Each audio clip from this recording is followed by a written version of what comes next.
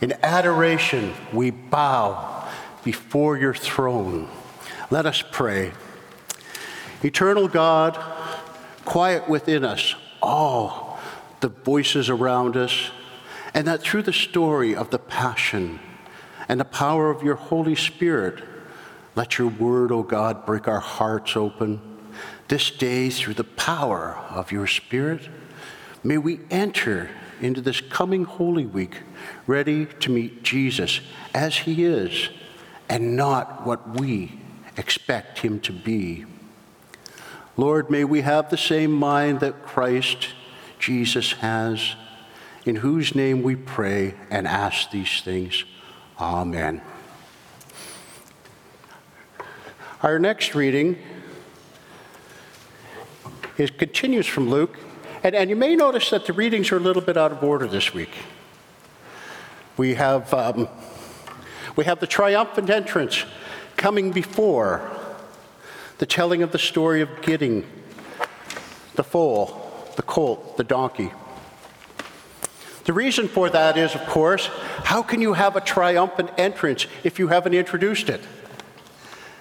The other reason is that this particular passage is often glossed over and quickly done so that we can get to that waving of the palms and the singing of hosannas. It's often just glossed over. Today, I'd like to take that moment to have a look at it. Tony? After telling his story, Jesus went on toward Jerusalem, walking ahead of his disciples. As they came to the towns of Bethphage and Bethany on the Mount of Olives, he sent 2 disciples ahead. "Go into that village over there," he told them. "As you enter it, you will see a young donkey tied there that no one has ever ridden. Untie it and bring it here. If anyone asks, 'Why are you untying that colt?' just say, 'The Lord needs it.'" So they went and found the colt, just as Jesus had said. And sure enough, as they were untying it, the owners asked them, "Why are you untying that colt?" And the disciples simply replied, "The Lord needs it." Isn't that an amazing statement? Before we go any further, I just want you to grasp the power of that statement. Because the Lord needs it. That's it. No other question. Okay, take it. It's yours. Doesn't that sort of bring this sense of exhilaration to you? Because the Lord said it is so. That's what the beginning of "Lo, your king comes to you, triumphant and victorious is he, humble and riding on a donkey, on a colt, the foal of a donkey." Jesus fulfills prophecy from Zechariah with just that entrance. The interesting thing about this, and something that it's easy to miss, is Luke is telling us something incredible, something amazing. Something is happening that we should stop and have a look at. The disciples are told simply to go and get a colt that's never been ridden, and if anybody says anything to them, simply say this: "The Lord needs it." And they go. And what happens? Somebody stops and says, "What are you doing?" And they say, "The Lord needs it." "Yeah, the Lord needs it." And the guy goes, "Well, we're not told exactly what he says, but apparently he doesn't say anything. He just lets them have it." That's the beginning of the most amazing thing, because what we find is that Jesus is obviously a prophet. And this is why people see him as a prophet. So that's a fairly simple thing, isn't it? And so the disciples must be excited about that. But how does that explain that spontaneous moment where these 2 disciples bring this donkey back, and they show the other disciples, and the other disciples get all excited, start throwing cloaks on it and everything? Where does it say Jesus is going to ride the donkey? Where does it say they're going to sing hosannas and have this triumphant entrance into the city? Where is that? Now, many of you might be thinking, well, that's prophecy. This is the moment This is the moment that everyone has been called to. This is the moment of prophecy. Jesus is obviously a prophet, and so what he says happens. But here's the interesting thing. If Jesus is a prophet and what he says happens, and all prophecy is pointing towards Jesus, then Jesus is what? The result of all prophecy, and he shines his light back on every prophet that has ever made a statement about the coming of the Messiah. Jesus embodies the entire truth of all the prophets. In that single moment, Jesus is shining the light back and saying, these have been the prophets that have called themselves. These have been the prophets that have spoke truth. And a spontaneous celebration breaks out. It's not what I would have expected. Is it what you would have expected? Your teacher, your rabbi, your minister comes in this morning bringing a colt, bringing a little donkey down the aisle. He gets a couple of guys to go and get it. And you see the donkey and you go, wow! Let's throw cloaks on it and take it down the street. We're going to go down the main street. Everybody's going to throw their cloaks in front of us. We're going to sing a big song. Right? No. Why does this happen? It's not our expectations, because we should know already that's what Jesus does.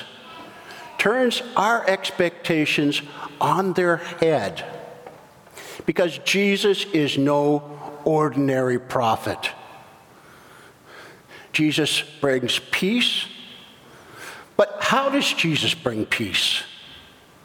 Well, if Jesus is the embodiment of all prophecy, then Jesus himself is peace. And if Jesus brings hope, how does he bring hope? Once again, if Jesus is the embodiment of all prophecy, Jesus is hope. The person of Jesus is peace and hope.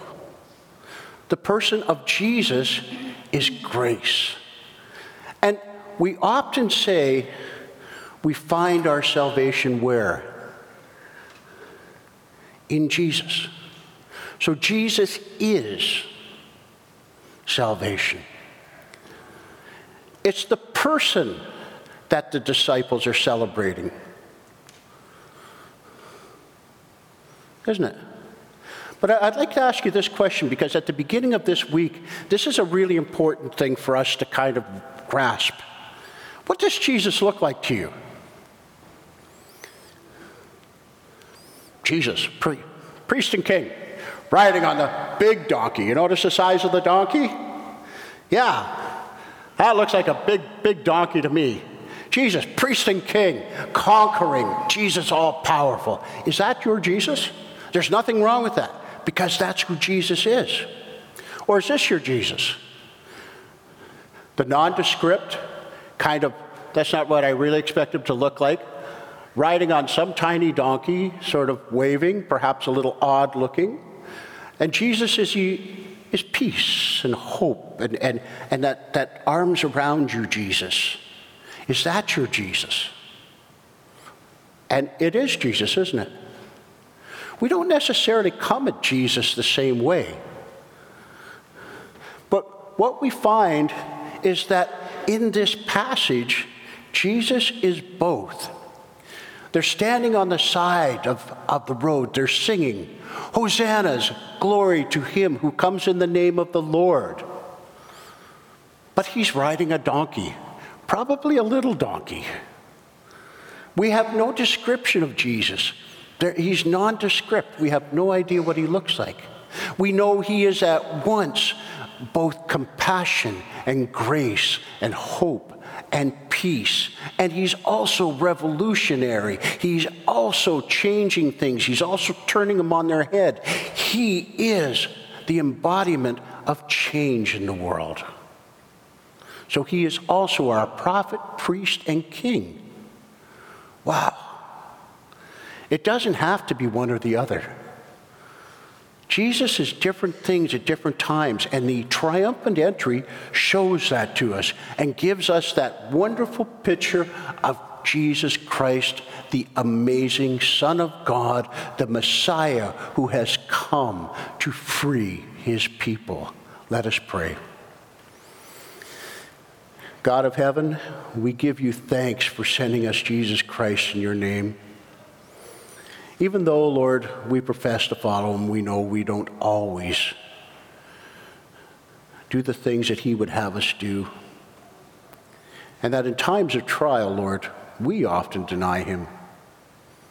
Lord, this morning we ask you to forgive us and heal us, to help us put our faith in our heart and out front of us, and Lord, not grasp too strongly to the things of the world, but help us to grasp the one who is salvation, hope, peace, and grace beyond measure. In Jesus' name we ask these things. Amen.